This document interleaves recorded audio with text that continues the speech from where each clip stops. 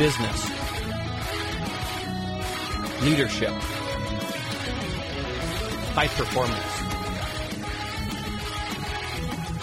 the journey. Hey everybody, welcome to the show. We have a fantastic episode today. So my guest today is a best-selling author, keynote, and TEDx speaker. She's also the host of the Creating Confidence podcast, which she's had numerous world-famous guests on, including Chris Voss, Jamie Kern-Lima, Les Brown, Gary Vaynerchuk, as well as multiple successful billionaires. So definitely quite the list there. And as a former C-suite executive in media, she was named one of the most influential women in radio in 2017. And Thrive Global named her a limit-breaking female founder in 2018. She was named one of the top 40 female keynote speakers of 2020 by Real Leaders, and her new book, Overcome Your Villains, Mastering Your Beliefs, Actions, and Knowledge to Conquer Any Adversity, is available now for pre-order. So welcome to the show, CEO and founder of Boss in Heels, Heather Monahan. Well, thanks for having me. Absolutely. So Heather, I got to start out by saying I'm super excited today to talk confidence. And I know that's your big area of expertise with a few books, one on the way here very shortly coming out. And I got to say as well, I'm pumped, and I'm also humbled to have, a professional of your caliber on the show, Heather. You know, it's funny, thank you, but it's funny, I'm not an expert in confidence. I wrote a book about confidence in 2018, and what I would say I'm an expert in is sales and sales leadership, running companies. I have 25 years experience doing that. So I only have a couple years experience talking about confidence, but it's interesting how from, a connection standpoint or how it was relevant at the time, it's just really the confidence book, my first book, just really overtook everything else and all my expertise in my past business life. It's kind of funny. Awesome. Well, I'm excited to jump into your journey here. So let's go back to the very, very beginning of your journey, Heather, kind of your roots, where you came from, growing up. Take us back there. Tell us a little bit about that.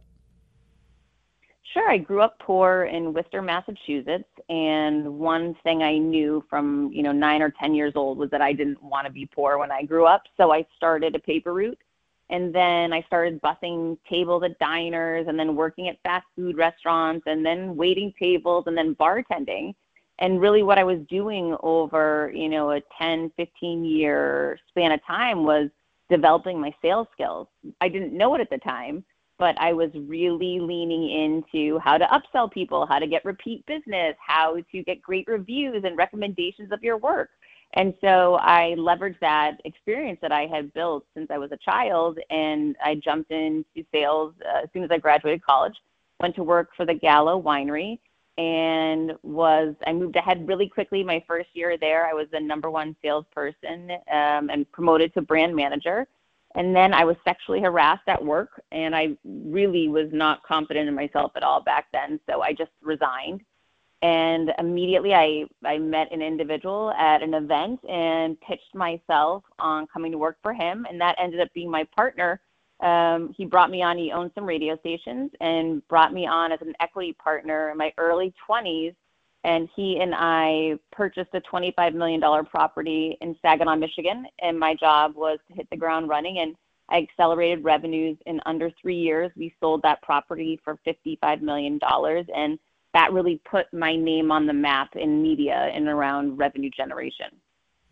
Awesome. So I want to dive back into something that you said, because I think, in all the businesses I talk with and professionals, I think back to my teaching days, coaching days of sales. And I'm a huge, huge believer in sales is something that every person should have to do, be forced to do almost at a young age, because of the skills that you learn regarding communication and negotiation and dealing with people and reading people. So talk a little bit about those first sales skills maybe that you developed along the way. Yeah, like I said, a paper route and working in restaurants was amazing experience to learn how to get repeat customers, how to upsell people, how to get people promoting your business and advocating for you when you're not around, sending new clients to you. So for me, I had over a decade of experience seeing what worked, what didn't work, observing, who did well and who didn't. And again, like I said, I didn't know it was sales at the time that I was refining, but I was testing and refining my approach so that when I did hit the ground running in corporate America, when I graduated, I was able to find success in sales really quickly. All right. Well, okay, so you left off, you were in your early 20s, you purchased a $25 million property, partnered in. Take us from there then. Yeah, so we sold that property for $55 million with a $30 million net profit to our company. And I moved to Florida to work for a publicly traded company to go after a larger opportunity. This company was much bigger. And I pitched myself for a job that didn't exist, VP of sales, and I was awarded that position. And over the next 14 years, I was promoted a number of times, ultimately reaching the C-suite. I was the chief revenue officer. And as you mentioned, I was named one of the most influential women in radio. And a couple weeks later, I was fired when the CEO I had worked for 14 years became ill. He elevated his daughter to replace him, and she fired me immediately. Oh, and I want you to dive into that because there's give us some detail around how that went down. The day I got fired? Yep. That was, when you're with a company and you're at the highest level in the company for as long as I was, I had seen many terminations occur. So I wasn't new to what happens at a termination. Basically, what happens in any large corporate entity is they want to protect themselves. So typically what they do is they offer some type of a package for people, and it's only given if you sign off on a non-disparaging commitment that you will never speak about your time at the company, you'll never make a disparaging remark about the company or any employees, and that any information you obtain during your tenure there, you will not share with anyone. And, I had seen and been in so many of those meetings that I knew what to expect. However, I didn't know she was firing me that day. I had, done an incredible job during my time there at the company, and I was really taken aback by it. But once I knew that I was getting fired, I became crystal clear that I wasn't going to sign that non-disparaging agreement. I wasn't going to, basically you have a gag clause put on you. Mm-hmm. And I just thought to myself in that moment, wow, after 14 years, this woman just wants to fire me immediately for no reason. She just told me she no longer needed a chief revenue officer, so she doesn't need me anymore, which I knew was not true because we were, a decent-sized media company. And I just thought, well then, hey, you can do you, but I'm not signing anything. And I really, greatly upset her and shocked her that I wouldn't sign the agreement. I passed on the check. And I just decided to roll the dice and go to work for myself. Oh, I love it. That takes guts. That takes a lot of guts. So back up to that, because usually when you see a situation like that, especially in corporate business, there's something there in the past. There's a resentment, there's a jealousy, there's something that has happened that leads to that. Was there any kind of situation like that, or?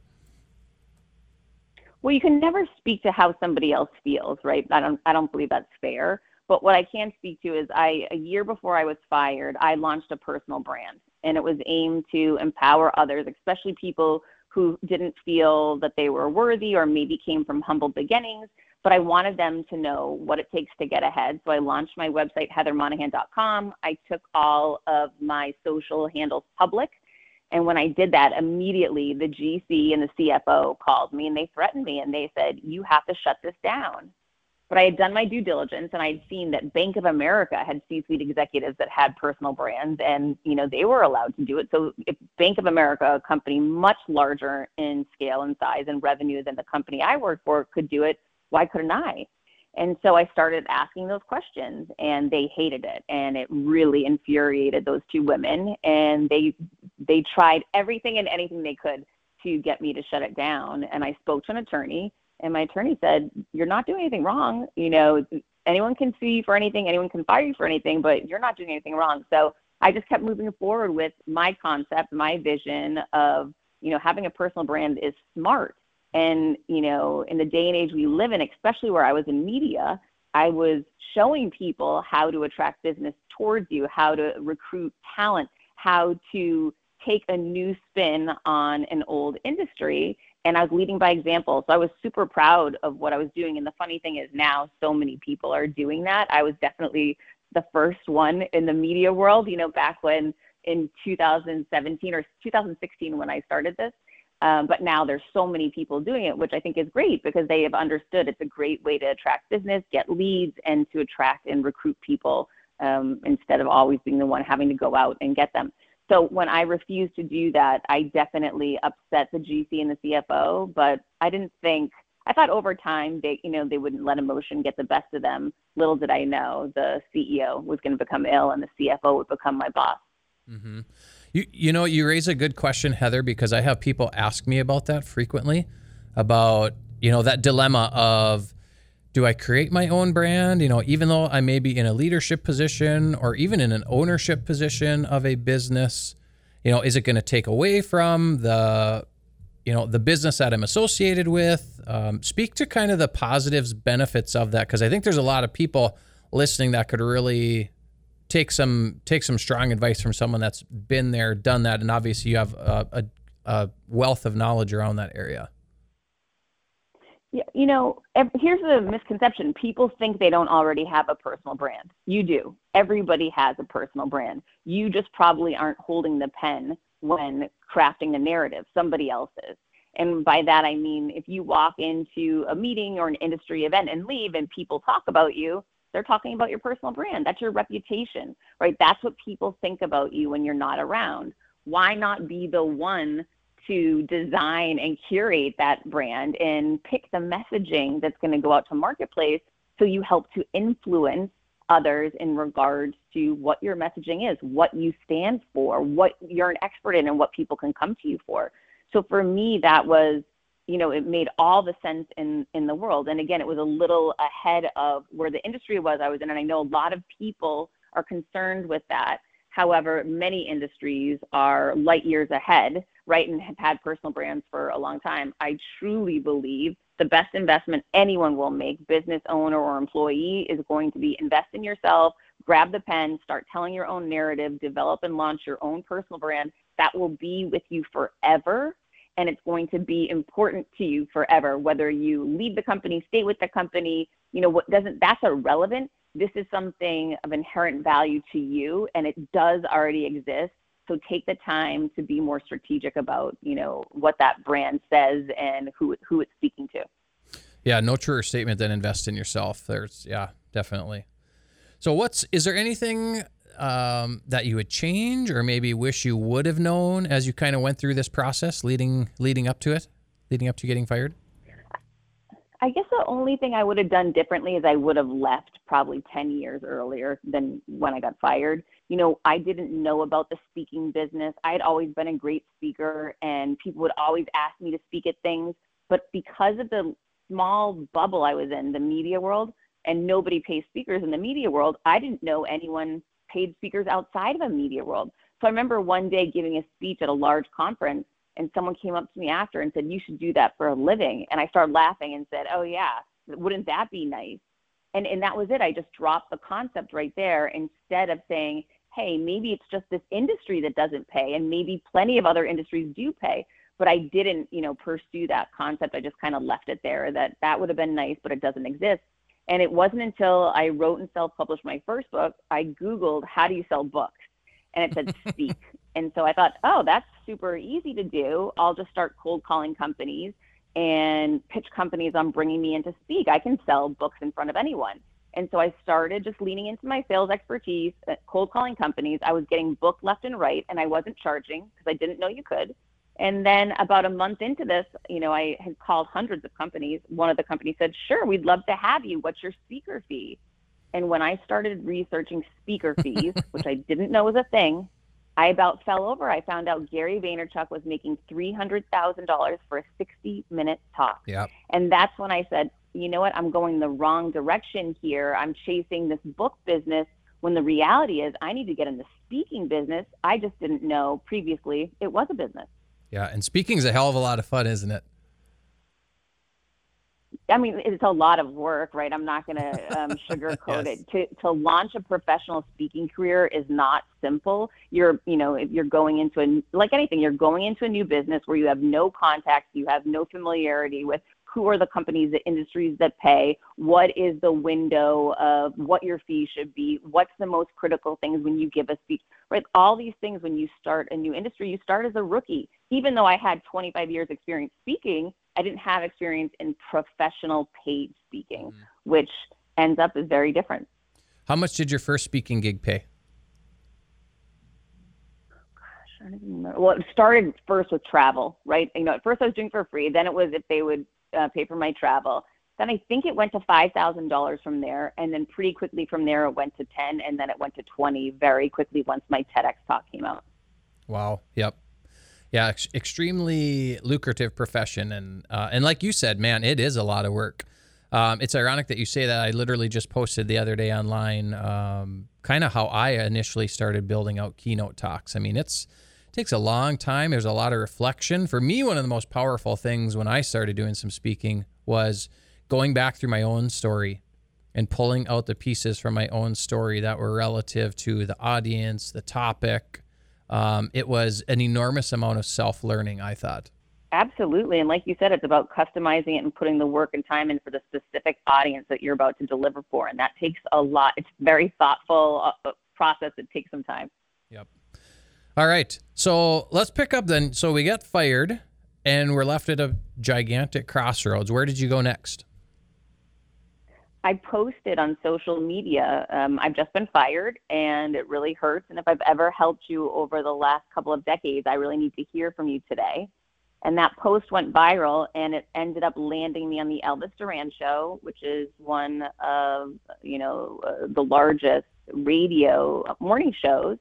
And during that interview is when Elvis Duran said to me, well, obviously you're writing a book. But I wasn't, I had never thought about, everything I ever thought about around my career was sales and sales leadership. And I just never even considered writing a book. But because he believed in me so much in that moment, and he was so confident and had such conviction, I decided to accept that idea. And I jumped on a plane and I Googled, how do you write a book? Wow. And that led to the first one, which was Confidence Creator, correct? That's right. Okay.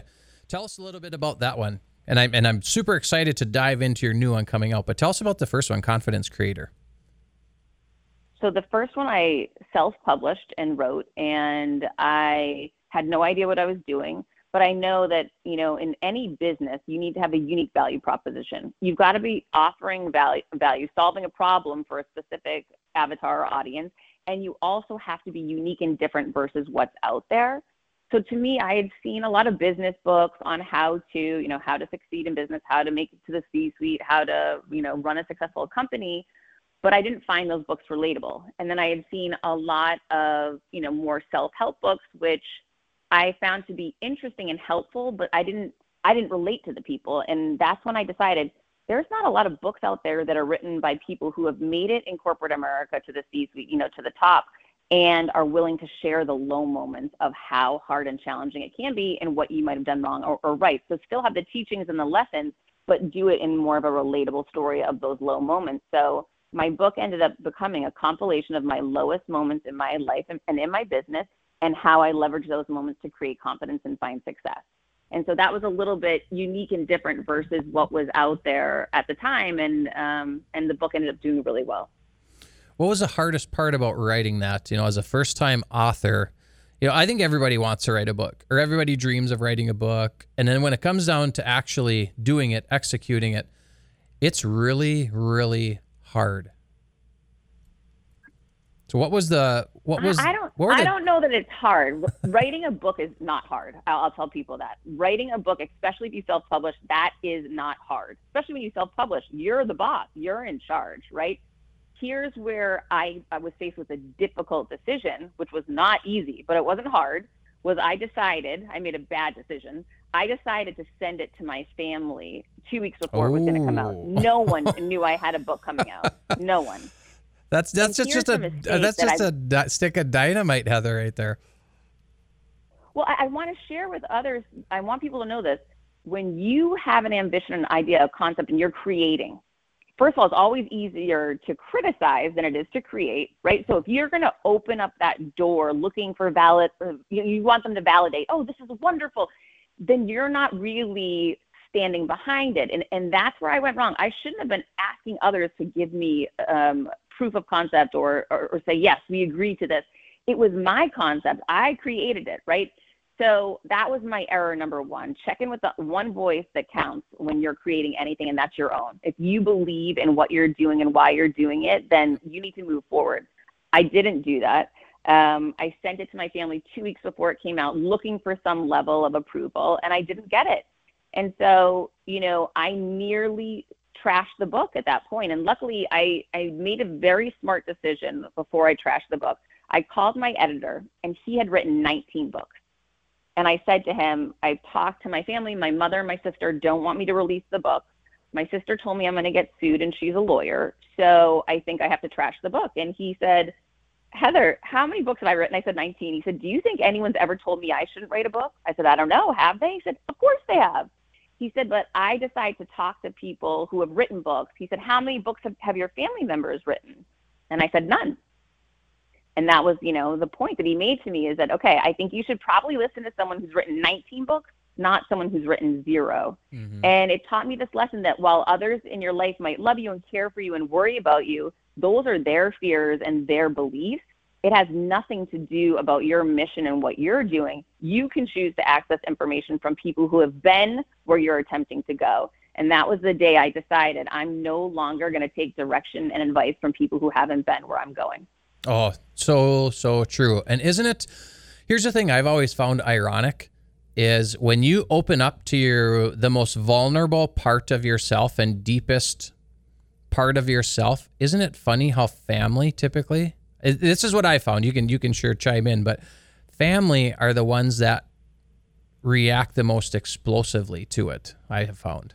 They can. I mean, I think it's different for everybody, but there definitely are people in your inner circle who aren't going to be in your corner for every initiative you're going to have in your life. And that's okay. That doesn't mean they're bad people. Mm-hmm. It just means they have different perspectives, they have different concerns, and they have different fears. And that's okay. They're entitled to their opinions, their thoughts, and their feelings. But you have to find that certainty within yourself that regardless of what the rest of the world is telling you, you're going to move forward with your initiative and you know why you're doing it. All right. So what's the biggest piece that you can share with the audience around confidence? What have been your biggest takeaways, your learnings when it comes to that? So the number one thing for me was fire your villain. That day that woman thought she had fired me, I had just fired my villain. And when I look back on the trajectory of success that I've had as an entrepreneur in just over 3 years, it's been massive. And I think the biggest change and best decision was removing a negative person from my life who had been trying to hold me back for years. I had tried to ignore that for a while. And I think that was really letting a lot of negativity into my life, into my own head. And the minute I removed that woman from my life, everything started changing for me. Awesome. And that leads me right into the next book, obviously. So the title, like we said earlier, is Overcome Your Villains, Mastering Your Beliefs, Actions, and Knowledge to Conquer Any Adversity. So how does this play? Give us kind of the tie of you went from confidence creator into kind of that next step of not just building confidence, but now really the next step is, like you said, overcoming the villains. What are the big takeaways from your newest book? So my new book is all about a proven 3-step process that I've created that anyone can employ in their personal life or in business to guarantee they can overcome adversity that they face. One of the things that I've realized is, I've faced so much adversity, but I've found ways to always overcome it. And when I sat down and really decided to map it out, I was able to clearly see a repeatable process that's what I had been doing. I just hadn't realized it. And I'm so grateful for my new book because now anytime I am faced with a really challenging situation, I stop and I say, oh, you've got a challenge? Okay, stop. Let's break out the process and let's go right now. Let's break down the 3-step process and go through it. And every time I do, I immediately lower my anxiety. I immediately lower my fear and I reconnect with what my own inner voice is and my own answers. And I start taking action and I move through it. And And I'm so excited for this book. This book I did not self-publish. I did this book with HarperCollins Leadership. It has been, we've worked on this book all throughout the pandemic, and it has been a labor of love. It's definitely, working with a traditional publisher is much more intensive and much more work than self-publishing a book, because you have teams of people and teams of experts weighing in, and everything is just much slower and the longer process. But I'm really hopeful that this book comes out that much better as a result. Awesome. And it comes out is it November? It comes out November 9th, but I just launched my pre-order initiative because, of course, I found out something that I didn't know before with my first book. You need to pre-sell books in order to have the book succeed. Mm-hmm. So what I did is, in sales, we all know this. If you want someone to buy now, you either have to give them something to pull the trigger, or have that fear of loss saying, I'm going to pull something away if you don't buy now, right? So you're either giving more or taking something away to get people to make that purchase. For me, I wanted to add value. I wanted to so over deliver on the value add that I would give to people to get them to pre-order now ahead of time, that I decided when people pre-order my book, if you go to overcomeyourvillains.com and you enter your purchase number there, you immediately download my Overcome Your Villains workbook, so you can get to work immediately on the 3-step process. You immediately download my $299 confidence video course. You immediately get access to my daily email program to hold you accountable to achieving your goals. You will get the first 4 chapters of the book before anybody else gets them, before the book comes out, and you'll get a bonus chapter that I've written since I wrote the book. Awesome. Can you walk us through just high level the 3 steps? You mentioned the 3-step process in just overcoming adversity. Walk us through those if you would. Sure. It's all through beliefs, actions, and knowledge. And the process is repeatable. It's proven. It will not fail you. All you need to do is go back to the process and keep working it. And it's been a game changer for me. And I just know it's going to be a game changer for everybody else. All right. Belief, actions, and knowledge. Can you walk us through those one at a time?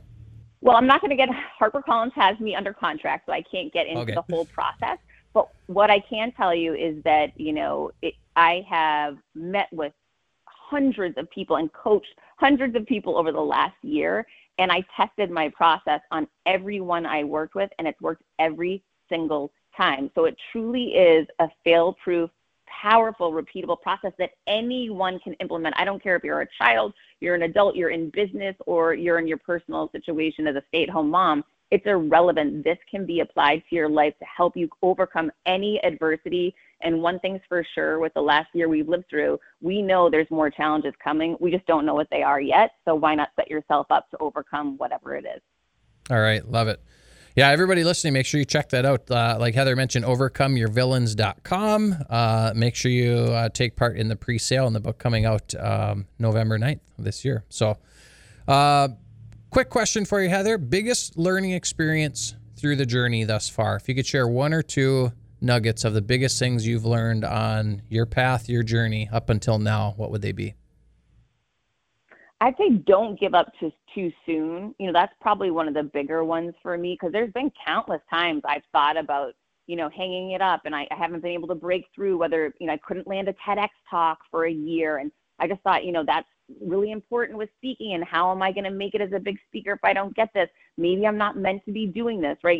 Self-doubt has crept in numerous times over the last 3 years. And I've questioned, should I give up and go back to corporate America and start over? And reconnecting with my why am I doing this, and really holding myself accountable to, I don't know how close I am. And every time I had that discussion with myself, a breakthrough will come through. So just so often I see people who want to do something different. They, want to go for the promotion. They want to buy the company. They want to go on their own, but they give up too soon. So I would just say, really tune into yourself, listen to you, believe in the vision that you have for your future, and be relentless in pursuing it. Yep. I love it. Yeah, I'm a huge believer in the only difference between people that make it and don't make it are those that are willing to keep pushing and those that end up quitting. Like you said, shortly before you get there, because I completely agree. I think so many people quit in that moment right before they are about there. If you think of it as the hill, You're at the very, very top of the hill. It's the hardest point. All you got to do is finish it, that last little distance. And it's super, super hard. People quit and they don't know what's right over the top. So true. Okay. Last question for you, Heather. Biggest area of self-improvement for you? Where I guess getting to know myself. Self-awareness has been a really big thing. I used to, when I was in corporate America, I would always put my head down and focus on the task at hand. I never really picked my head up to say, okay, what are my goals? I always focused on the company goals, the quarterly goals, the monthly goals, I've got to get these evaluations done. I never picked my head up to say, where do I want to go in the future? What are my visions and goals? I just focused on the actual job and task at hand.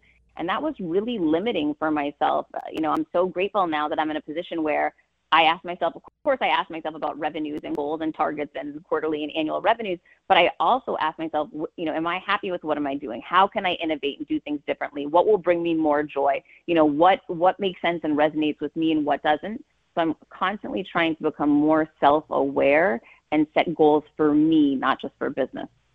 Yeah. How do your values play into that? Because I think that's such a big one, Heather. When I talk with people, business leaders, when I've done one-on-one coaching with people, I talk a ton around values. When you look at your calendar, look at where you spend your time, look at who you're hanging out with, look at if you're fulfilled, you're happy, you're balanced. I always find that people are out of alignment with their values. Yeah. I don't know. Balance to me is I believe it's elusive in that, for example, my son broke his arm this past week. Everything else went on hold, and I found flights, I found rental cars, I found hotels, and I left and just went to my son. There are going to be needs and issues. And now my book launch is coming. When that happens, when the book launches, everything goes to the book, right? There's moments in business and in life where it isn't about balance, in my opinion. It's about going where your heart needs you to be, and you'll know those things are going to ebb and flow, and communicating clearly with everyone in your life about what your priorities are, about what your goals are, and about the support that you need so that you can execute on them. Because for me, I've never seen a perfect balance where I'm at work X amount of hours, I'm with my son X amount of hours, and it checks a box. It hasn't been that way for me because in business, as you know, there's intense moments, and then there's moments where you're not needed as much, and you can really take advantage of that time and spend time with your family. Yeah, I agree. Balance shifts. Like you said, there's times where you go. There's times where you pull back, and then there's times where you just kind of, with direction, kind of float back and forth as needed, I think. So, all right. Agreed. All right, Heather. Well, I know you are an extremely busy gal, so we're going to wrap this one up, but I definitely want to thank you. You bring up some phenomenal points around the whole piece around confidence, dealing with adversity. I love the last part you touched on of just the self-awareness piece, because I think that is so important for anybody in really helping find themselves. And like you said, in your new book coming out, find the villains, find the things in your life, the people, whatever it may be that you really need to let go of, because until you do, they're definitely going to hold you down. So where can our listeners find you and follow you, Heather? So I'm at Heather Monahan on all social media. As you said, my podcast is Creating Confidence with Heather Monahan, and my new website where you can pre-order and get the VIP bonus bundle now immediately. You don't have to wait. Is overcomeyourvillains.com. All right. Absolutely. Check it out, you guys. Like she said, ton of freebies, some great stuff on there. So Heather, thanks again. Greatly appreciate you hopping on here. Thanks for having me. You bet. So with that, everybody, don't forget to follow me on LinkedIn, Instagram, and Facebook at Patrick Metzger Coaching. Thanks so much for tuning into the episode. Fantastic one with Heather here. Be sure to subscribe to, rate the podcast. As you know, show notes, you can find them on my website, patrick-metzger.com. And share the podcast with somebody that you feel can benefit from the topics today around confidence and overcoming your villains. So until next time, I want to remind everybody to own you and the journey.